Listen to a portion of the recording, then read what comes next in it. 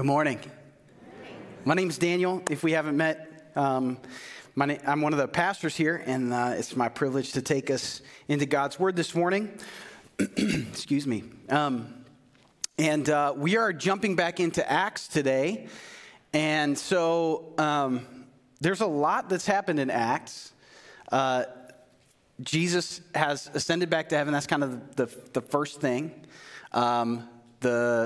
The disciples are hanging out, they're waiting, they're praying.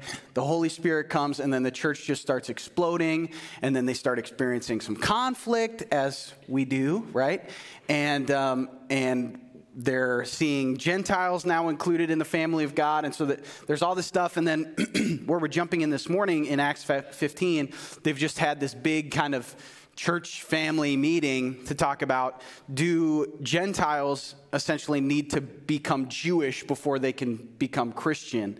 And so they've kind of talked through all of these big issues that the emerging church is having. And so that's kind of where we're jumping in this morning. But before we do, I just would like to pray once more and just invite the Holy Spirit to speak to us through his word. So let's pray again. Father, as we come into your word this morning, I just know for myself, and maybe others in the room would agree with me this morning, that I don't want to take your word for granted. And I also, I'm tired of, just doing things rote. We don't want some dead religious activity this morning, but we want to experience your word in a way that is alive. We want your Holy Spirit to have access to our hearts, and so we just invite you and surrender to you. We want to give you a predetermined yes to your word and what you would how you would have us respond. And that you would help us this morning, because, again, just for myself, and probably others in the room would agree with this prayer, Lord, that I can tend to have such a hard heart, and I can have such a strong agenda, and my priorities are placed on me, that I don't always give you reign and lordship over my life. And so we want to just do that now in this moment. Just admit that you are Lord, you're our master, we are your kids and your servants, and we invite you to have your way in our hearts through your word. We pray this in your name, amen. So as we jump in, I'll just kind of admit on the front end, this passage kind of addresses some really specific things, and so it may not be the kind of thing that's applicable to everybody in the room. So I just want you to know that. So really, this is only applicable to you if you've ever had a disagreement with somebody. Okay? So if you've never had a disagreement, then you can tune out. Okay, this is not for you this morning. But if you've ever had any relationships with anybody, you probably can say, amen, I've had a disagreement. If you're married, you can say amen twice. And if you have kids, then you can just kind of raise your hand and shake your head and say, help me, Lord. Because somehow our kids tend to be able to disagree about absolutely everything. Even my kids this morning trying to get them to church. So we're here. We're going to dive into this. We're going to learn what God's word has to say. And it's a really interesting story as we jump in here. Let's read it, and we'll kind of start to try to figure out what's going on here. But Acts 15, starting in verse 36, it says, after some time had passed, Paul said to Barnabas, so again, these are two characters we've seen a lot. Paul and Barnabas have been doing a pretty extensive kind of missionary journey, church planting, huge things that God's been using them for to plant churches all over the place. And so we've seen some amazing things happening with Paul and Barnabas in their ministry. So Paul said to Barnabas, let's go back and visit the brothers and sisters in every town where we've preached the word of the Lord and see how they're doing. So go back and visit these churches they've planted to encourage them. Barnabas wanted to take along John, who was called Mark.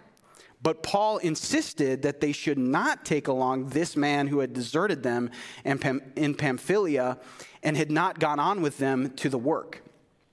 they had such a sharp disagreement that they parted company.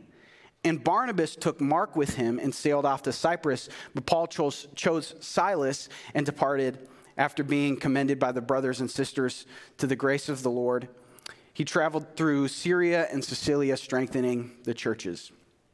So it's kind of an interesting passage, and certainly it's not the first time we've seen disagreement in Acts, or in the Bible for that matter. I mean, having arguments and disagreements is just part of having relationships.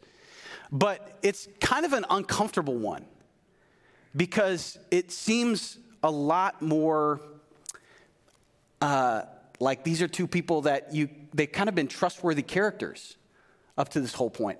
And now these two people who have sort of been, on the right side as far as these are guys that were like, no, we shouldn't be making Gentiles get circumcised and become Jewish before they can become Christians. Just different things like that. It seems like these guys have been the heroes or the people. It's like they've been on the right side of things and held the right beliefs the whole time, and they've kind of been doing the right stuff. And now these guys are disagreeing, and it feels like uncomfortable. It feels like mom and dad are having an argument a little bit. And so it's kind of an interesting passage. And to be honest, if you read a lot of different commentaries, people talk about this in all sorts of different ways and kind of land different places. But I want us to be careful this morning, because I think what we tend to want to do is we tend to want to immediately jump in and know when we see a disagreement like this, well, okay, who's right? Is Paul right or is Barnabas right? Is Paul right they shouldn't take John Mark? Is Barnabas right that they should take John Mark? And we want to kind of form this opinion that Paul is being too harsh or Barnabas is being foolish or whatever. But I want to be careful because Scripture doesn't really give us indication that either Paul or Barnabas were sinning in any way or necessarily that either one of them were wrong.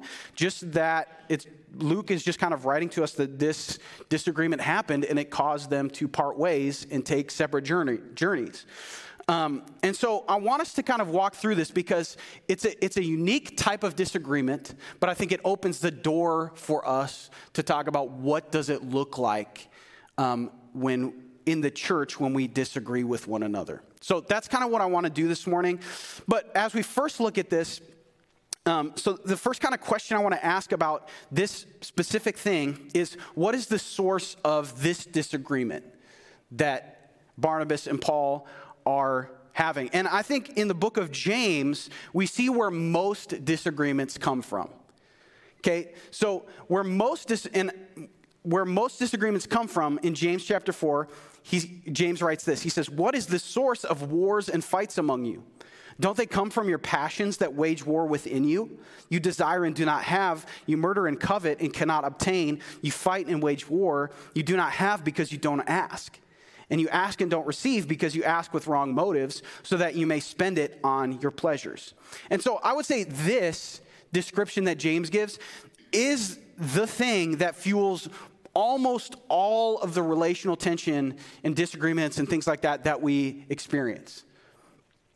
And we all tend to be these kind of unstable people that James is talking about.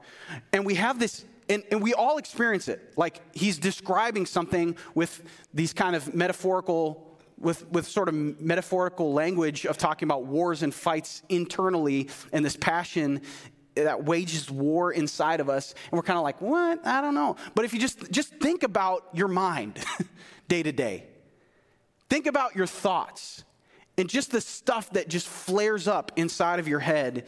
Like it doesn't, just think about the last time you were driving by an idiot. Right? You have a passion to get where you're going, and that person doesn't know how to use a roundabout. And so something flares up, and that's a silly example. It's a very real one, but there's more. There's deeper passions that we have that come out in deeper kinds of relationships, come out in greater kinds of tension, and ultimately, we tend to be these unstable people that are trying to fulfill these longings and these passions. And we're unsatisfied with our life, And so we're trying to fill this void with anything that we can grab at. And inevitably, somebody else trying to get theirs is in the way of us getting ours. And boom, there's tension. Okay, again, in any kind of relationship that you can think of, this happens. So in the midst of, I'm trying to find happiness, they're trying to find happiness, their happiness is in my way, et cetera, we lash out at one another, we have disagreements. And this can take many, many forms, okay? Because, it's not just like being angry at other drivers, right?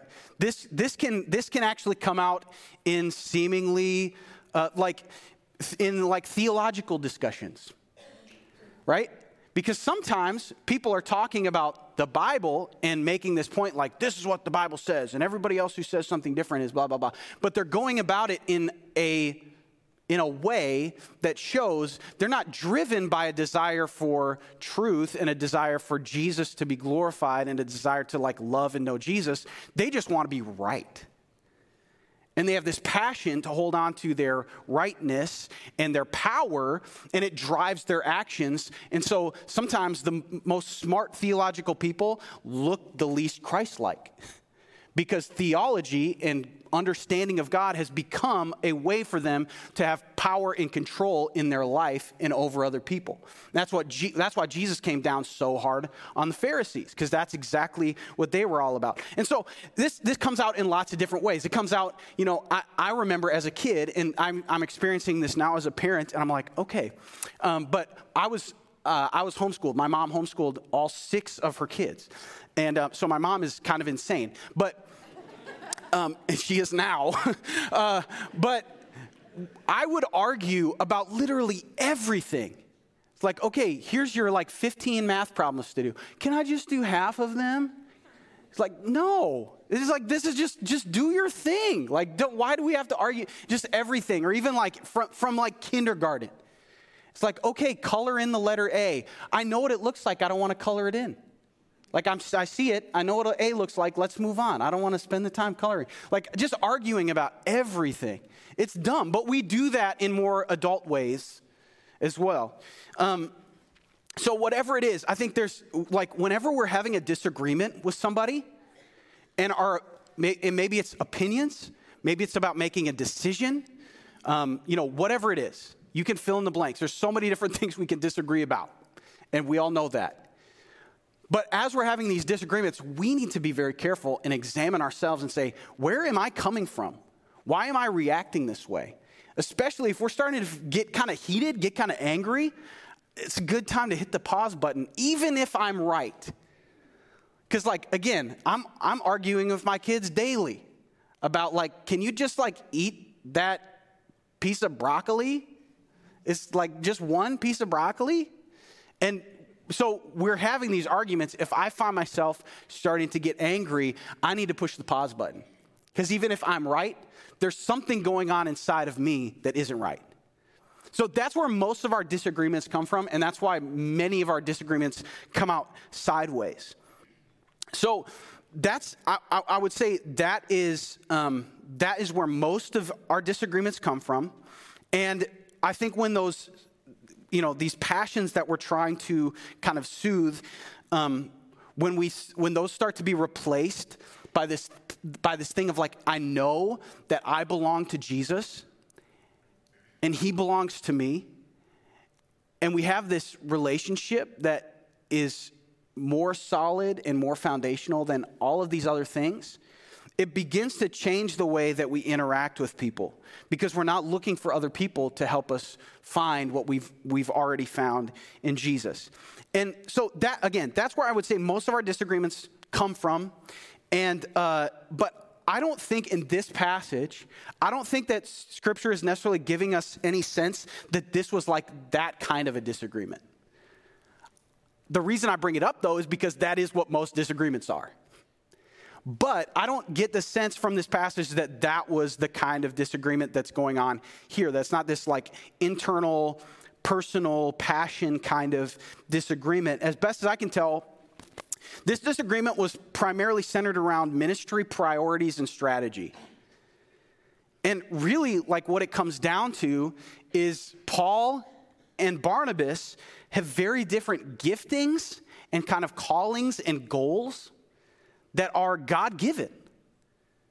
And they express those things differently. Part of the reason why they've been so connected up to this point is because Barnabas has this heart for kind of marginalized people who are like new up-and-coming ministers. And Paul was somebody that none of the other apostles wanted to, they didn't want to interact with him because he just previously was a major persecutor of the church.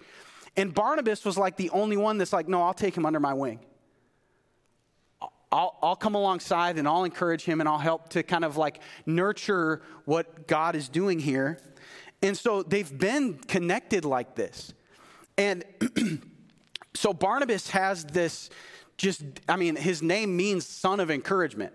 So he's got this encouragement, discipleship, restoration, care for the individual kind of gifting. And so that's sort of what he's operating under, and you see that coming out as he's talking about what they should do with John Mark. Where on the other side, and we see this in Acts and even in a lot of the letters of Paul, that he's this guy, he is an apostle. He has that gift, which is like a sent one who goes and builds God's kingdom in places that are unreached and haven't been met and stirs up these new things. And so he's got this edge of kind of wanting effectiveness and in a certain sense efficiency and wanting to see a lot of church planting and growth and big picture stuff. And so you kind of see this clash of gifting. That Barnabas is I want to care for this individual, and out of that go and care for churches and kind of take him along, and that's kind of his priority. And Paul's I don't want to take along somebody who might hinder the big picture of this mission of going and ministering to these churches and going around encouraging these churches. And so neither is either one of them wrong, not necessarily. They're both emphasizing different very important things. In the body of Christ, and this is kind of a huge theme in Acts, is that there's this diversity in the body of Christ. And in the midst of that diversity, in the Spirit, we have unity. And particularly, I think in this instance, not only is Luke just saying hey, this happened, they disagreed about this particular thing, and so they did their own separate missionary journeys. He's just telling us what happened, but also we're getting a picture of sometimes and actually probably more than sometimes, a lot of times, this is just the reality in the body of Christ, that we all come together and we all have different callings, different kind of God-given passions, not the kind of disagreement passions I was talking about before. God-given passions to follow what he's doing and to build his kingdom in unique ways. And that sometimes comes out in different styles of ministry, different ways of doing things. Certainly, if you just think about it, even on maybe a more of a big scale thing for this church, right? Just for our church, we have a certain way that we do things here. We have a certain culture that we have at our church here. Is it the best? Not necessarily. There's plenty of other great, amazing, gospel, sweet family churches all over the place that look totally, completely different from ours. Their music is different. Their preaching style is different. The way that they, their liturgy and the things that the way they do, all this stuff could be completely different and still very beautiful, very effective in the kingdom. And so all these things, we tend to squabble and divide in a negative way and look down, but I don't get that sense again with Paul and Barnabas. Paul's all right, Barnabas, you go have the lame mission, and I'm going to do the good mission, and you're going to be over there with that lame dude, and I'm going to be over here with this good guy, and so you don't get a hint of, at least I don't when I read this, of this competitiveness that we generally see. And we see it in churches all the time. Stuff like this would cause a church split sometimes. And that's absolutely not the heart of God, but it happens regularly where maybe there's the associate pastor disagrees with the senior pastor about something, or the elder disagrees with the senior pastor, and it's really about ministry priorities. Sometimes it can be. And then fueled by these passions, It leads them to be like, well, I think we should do it this way. So I'm going to get as many people on my side and wage war against your side, and we'll go our own separate ways once the dust settles. And again, I don't see that in this passage. I see Paul and Barnabas being like, well, I don't think we can agree on this. So we're just going to have to kind of divide up this trip, and you do half the trip, and I'll do the other half the trip. So it's a very different way. And so again, I think it's a godly example of how to disagree. And so I want to look at that, though, because ultimately, whatever is happening in this passage, we can only kind of conjecture and try to fill in some of the blanks.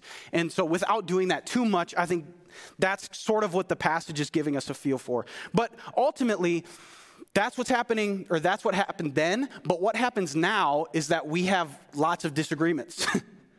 So what happens when we butt heads with one another? What are siblings supposed to do when we disagree? Because again, in the body of Christ, that's what we are. We're siblings. And so in Matthew chapter 18, Jesus gives very clear, you've probably heard it before, very clear instructions for how do I deal with a conflict or a disagreement, or when somebody has done something that has wronged me. Again, this is a little bit outside of the scope of this passage in Acts, because there's not necessarily like any sin against one another. But often, this is what happens when there's disagreement. So, Matthew chapter 18, starting verse 15, says, if your brother sins against you, go tell him his fault between you and him alone. If he listens to you, you have won your brother. But if he won't listen, take one or two others with you, so that by the testimony of 2 or 3 witnesses, every fact may be established. If he doesn't pay attention to them, tell the church. If he doesn't pay attention even to the church, let him be like a Gentile and a tax collector to you. Truly, I tell you, whatever you bind on earth will have been bound in heaven, and whatever you loose on earth will have been loosed in heaven. Again, truly, I tell you, if 2 of you on earth agree about any matter that you pray for, it will be done for you by my Father in heaven. For where 2 or 3 are gathered together in my name, I am there among them. So Jesus cares very much about our relational harmony. When we see his prayer for us in John chapter 17, that he's praying that we would be one, just as he and the Father are one. So he cares very much about our relational harmony. And this, Matthew writes about this particular teaching of Jesus on conflict. He writes about that right on the heels of writing about the parable of the lost sheep, where the shepherd leaves 99, goes and finds the one. So he's connecting it to this idea of restoration. And that's what Jesus is talking about here in Matthew chapter 18, that the goal when there's conflict or disagreement is not to win. The goal is to achieve unity and restoration of relationship. That's the ultimate goal. Now, the reality is, and this is what Jesus is playing out here, is that it takes 2 to have unity. You can't have unity with somebody else who doesn't want to with you. So Jesus is taking that into account. He's like, if you have a conflict, go and talk to this one person. And here, that's a big thing for us, because that tends to not be the way that we handle conflict, is it? Because again, conflict happens, war, what do I need to do? I need to get some people on my side. I'm going to go talk to a bunch of other people about why this person, I'm not gossiping, I'm venting. So I'm going to talk to all these other people, and I'm going to get a posse, and then what we're going to do is not talk to that person, and we're just going to give them nasty looks every time we see them, so then they know that everybody else knows what they did. Boom. Or you just post about it, boom, roasted. And that tends to be how we handle conflict. It's not about restoration. It's not about unity. It's about my passions that are at war within me, and I need to feel better about myself, so I am willing to tear anybody down who gets in my way. That's just what happens. We do that with our spouses. We do that with our friends. We'll do it with anybody. We will tear anybody down who gets in our way. And this is why Jesus is like, you don't do it this way. This is not how we do it in my family. You go to the person. If there's an issue, you go to the person. Yeah, it might be hard. It might be uncomfortable. Jesus doesn't say, and this is going to be super easy. No, he is our master, and he commands us to handle conflict in this way. And so this is what we do as children of God. And if we decide that we will not do this, this passage says we are to be like a Gentile or a tax collector. If we refuse to be restored into relationship and we refuse to either admit when we're wrong or whatever, that then we're supposed to be considered as if we don't even know Jesus. Because on the heel, and so Jesus makes that point, and then right on the heels of this, Matthew then writes about the parable of the what does he call it? The unforgiving servant, where it's like this guy owes this king a huge debt that he could never ever repay, and the king forgives it, and then on his way home he sees this guy who owes him like $20, and he has that dude thrown in prison because of his debt, his outstanding debt. And then the king hears about it. He's like, dude, I just forgave you like $1 billion, and you can't even forgive this other person who owes you 20. And so it's a huge reversal. The guy who is unforgiving gets thrown in jail. And Jesus ultimately says this at the end of that passage. He says, so also my heavenly Father will do to you. You will get the same treatment as the unforgiving servant unless every one of you forgives his brother or sister from your heart. We can't always reach agreement. We can't always reach even restoration with people who have wronged us, but we are commanded by Jesus to forgive. Commanded. And so as we are attempting to follow Jesus in our relationships with one another, we do our best to pursue unity. Because again, in this passage in Matthew 18, Jesus is connecting our unity of relationship. He's connecting it to the effectiveness of our prayers together and our experience of the presence of God together. Because I don't know about you, but if our church starts to become about fighting, I can guarantee you we're probably not going to be praying very much. We're probably not going to be experiencing very much of God's presence because we're not pursuing those things. We're pursuing our own personal passions. Now, here's the bottom line as it relates to us and Paul and Barnabas. Certainly, in a church like this, man, are there lots of opinions in this room? Absolutely. There are lots of different giftings and callings and even God-given passions and priorities for ministry in life. And here's the bottom line, is that for some of us in the room, you likely, probably many of us in the room maybe, you likely disagree with certain things that happen in this church that might not be like a biblical issue. It might just be like a preference. Like you might not really like the style of music that we do on a Sunday morning. That's okay.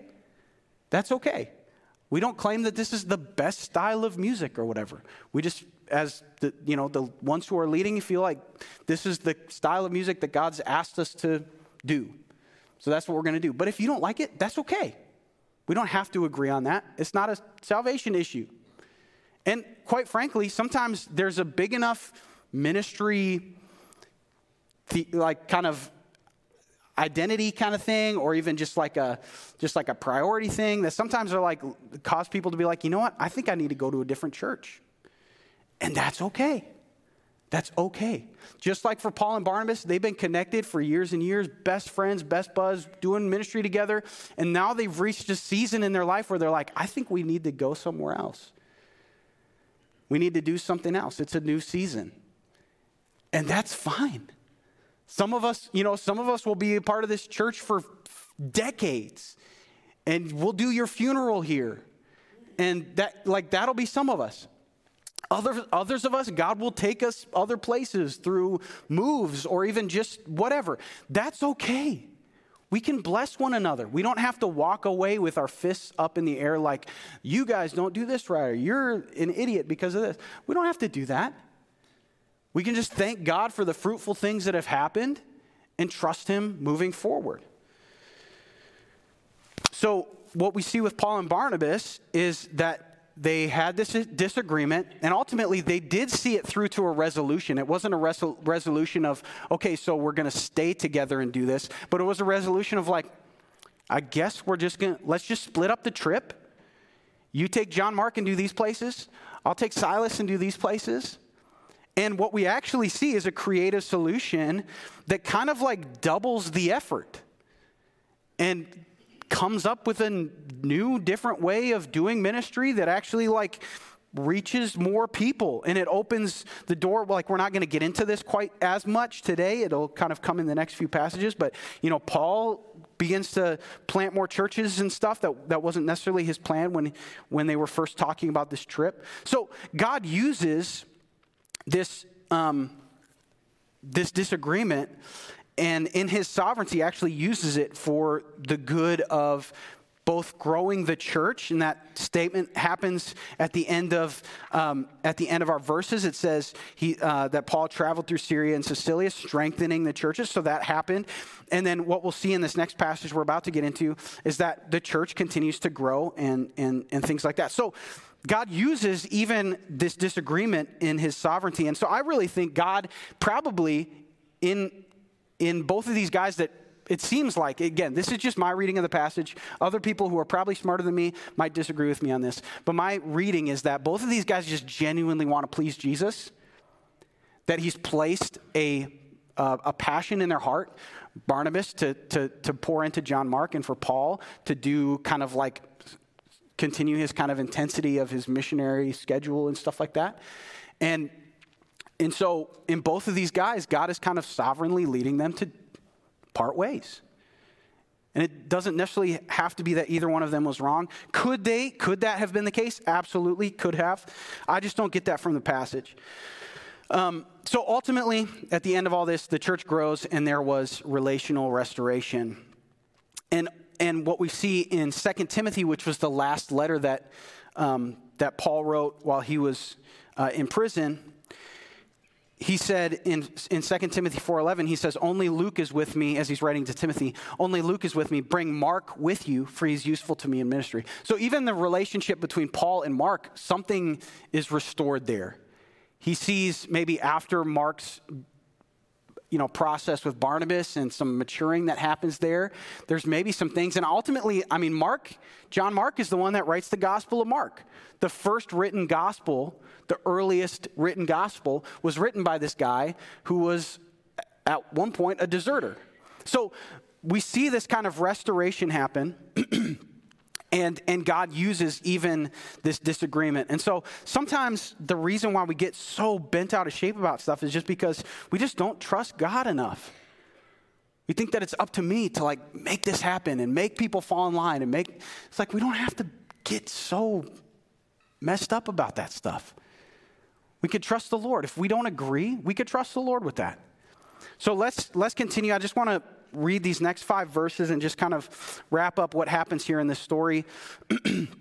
So Paul goes on to Derbe and Lystra, where there was a disciple named Timothy, the son of a believing Jewish woman, but his father was a Greek. The brothers and sisters at Lystra and Iconium spoke highly of him. Paul wanted Timothy to go with him, so he took him and circumcised him because of the Jews who were in those places, since they all knew that his father was a Greek. As they traveled through the towns, they delivered the decisions reached by the apostles and elders at Jerusalem for the people to observe. So the churches were strengthened in the faith and grew daily in numbers. So the reason I wanted to jump into this next passage is we sort of see some of the fruit that starts to happen, and again, I don't know that this wouldn't have happened if Paul and Barnabas were together, but certainly maybe Paul's looking for more partners now. He's like, all right, Barnabas was kind of taking me under his wing. Maybe I should start finding other people to take under my wing. So he finds this guy, Timothy. And it's interesting because we literally just verses before, the church had declared hey, circumcision is not a gospel issue. You do not have to be circumcised. You don't have to become Jewish to receive the free gift of Jesus. But then in this passage, he has Timothy be circumcised. So just basically what's happening here is that in Jewish culture, somebody would be considered Jewish if your mother was Jewish. That's how like Jewish lineage is passed on, was from your mom. So when they go to places with Jews, they would consider Timothy also a Jew, but because his dad was a Greek, he was not circumcised. So he wouldn't be able to speak in a synagogue. And you kind of see that throughout Acts. That was like one of Paul's main strategies, was he would go into a synagogue and start talking about Jesus to these Jewish people who were there and be like, hey, the Messiah has come.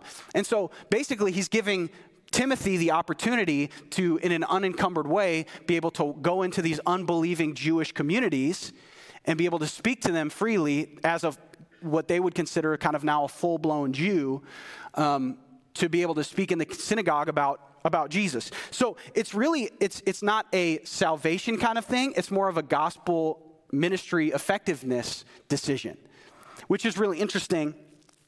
I want to take us into 1 Corinthians because it kind of describes Paul's thoughts in why he does this. In 1 Corinthians 9, Paul says, although I'm free from all and not anyone's slave, I've made myself a slave to everyone in order to win more people. To the Jews, I became like a Jew to win Jews. To those under the law, like one under the law, though I myself am not under the law, to win those to win those under the law.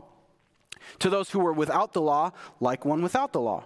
Though I'm not without God's law, but under the law of Christ, to win those without the law. To the weak I became weak in order to win the weak. I've become all things to all people, so that I may be, by every possible means save some.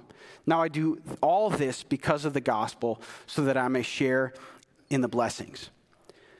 So I think we tend to have a hard time with this because just like when we talk about how we interact in disagreements, I think even just in relating with other people who are different from us, who don't see the things that way that we do, to try to relate with people, we tend to want to hold on to our rights and our opinions before we're willing to lay any of that down to actually interact with somebody and relate to somebody.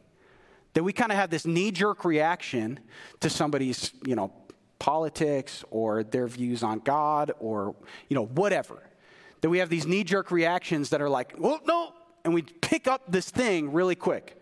It's like, and it just, sometimes it just feels like that. I don't know if you've ever been around somebody where it's like almost like you're kind of scared to say anything because they've just got this, like, they're kind of just holding this stick, this proverbial stick behind their back. That as soon as you say something, they're just ready with like their pad answer, like, and they'll just lay into you about whatever. And we can all be like that. We all have this tendency and these kind of specific things that we tend to hold on to. And again, sometimes as red-blooded Americans, it's like, our rights. I'm holding on to my rights. It's my right to whatever, like freedom of speech. I think as a Christian, I don't have freedom of speech. My speech should be controlled by the Holy Spirit, right? And I mean, you could take whatever, but all of these things, it's like everything I might have, legally as an American, I may have a specific right. But over all of that is the lordship of Jesus in my life. So for Timothy, that meant as a grown man getting circumcised. That's not comfortable. I won't describe it to you if you don't know what I'm talking about, but don't Google it. But we don't tend to be willing to get uncomfortable or go outside of our normal group to reach people with the gospel. We don't tend to be willing to do that. Because and I'm saying because I am 100% culpable in this. My comfort tends to be my highest priority in my life. I tend to make decisions on, is this the most comfortable thing I could be doing right now? That tends to be how I like to make decisions. It just in my flesh. And I think often our comforts, our rights, our opinions tend to take a higher priority over, just loving Jesus with our lives. And so as we wrap up today, I just want us to and I'll invite the band to come up, but as we move into a little bit of time to respond, I want us just to think about and allow the Holy Spirit to begin to just bring up some, and he probably already has, as we've been going through this passage. I know he was for me this week as I was just preparing and whatnot. But there's probably some stuff in your life that you see is not matching up with what Jesus has for us and what he calls his children to be and how he calls us to live. And so as we move into this moment of response, I really do encourage you, like, just allow the Holy Spirit to bring things to mind that may just not be matching up with his word. So one of those things might be, maybe you know that you have been one of those, or you have experienced those moments where those destructive passions in your life have come out and it's just causing all this relational strife. And it seems like everybody around you seems to have a problem, but maybe God is showing you, like, maybe you're the problem. And here's the beautiful thing is that when it's Jesus showing you, you know that that's already somebody who just so deeply loves you. He doesn't hold it over our heads or shame us or guilt us. He's like, hey, I just want you to know, you know why you have so much conflict with people? It's because you got these passions inside you that I want to replace with more of me. I want you to dive deeper into the reality of you belong to me and I belong to you. And he wants to show you what life looks like, a different kind of way of living and a new kind of joy, a new kind of peace, a new kind of healthiness in relationships with other people.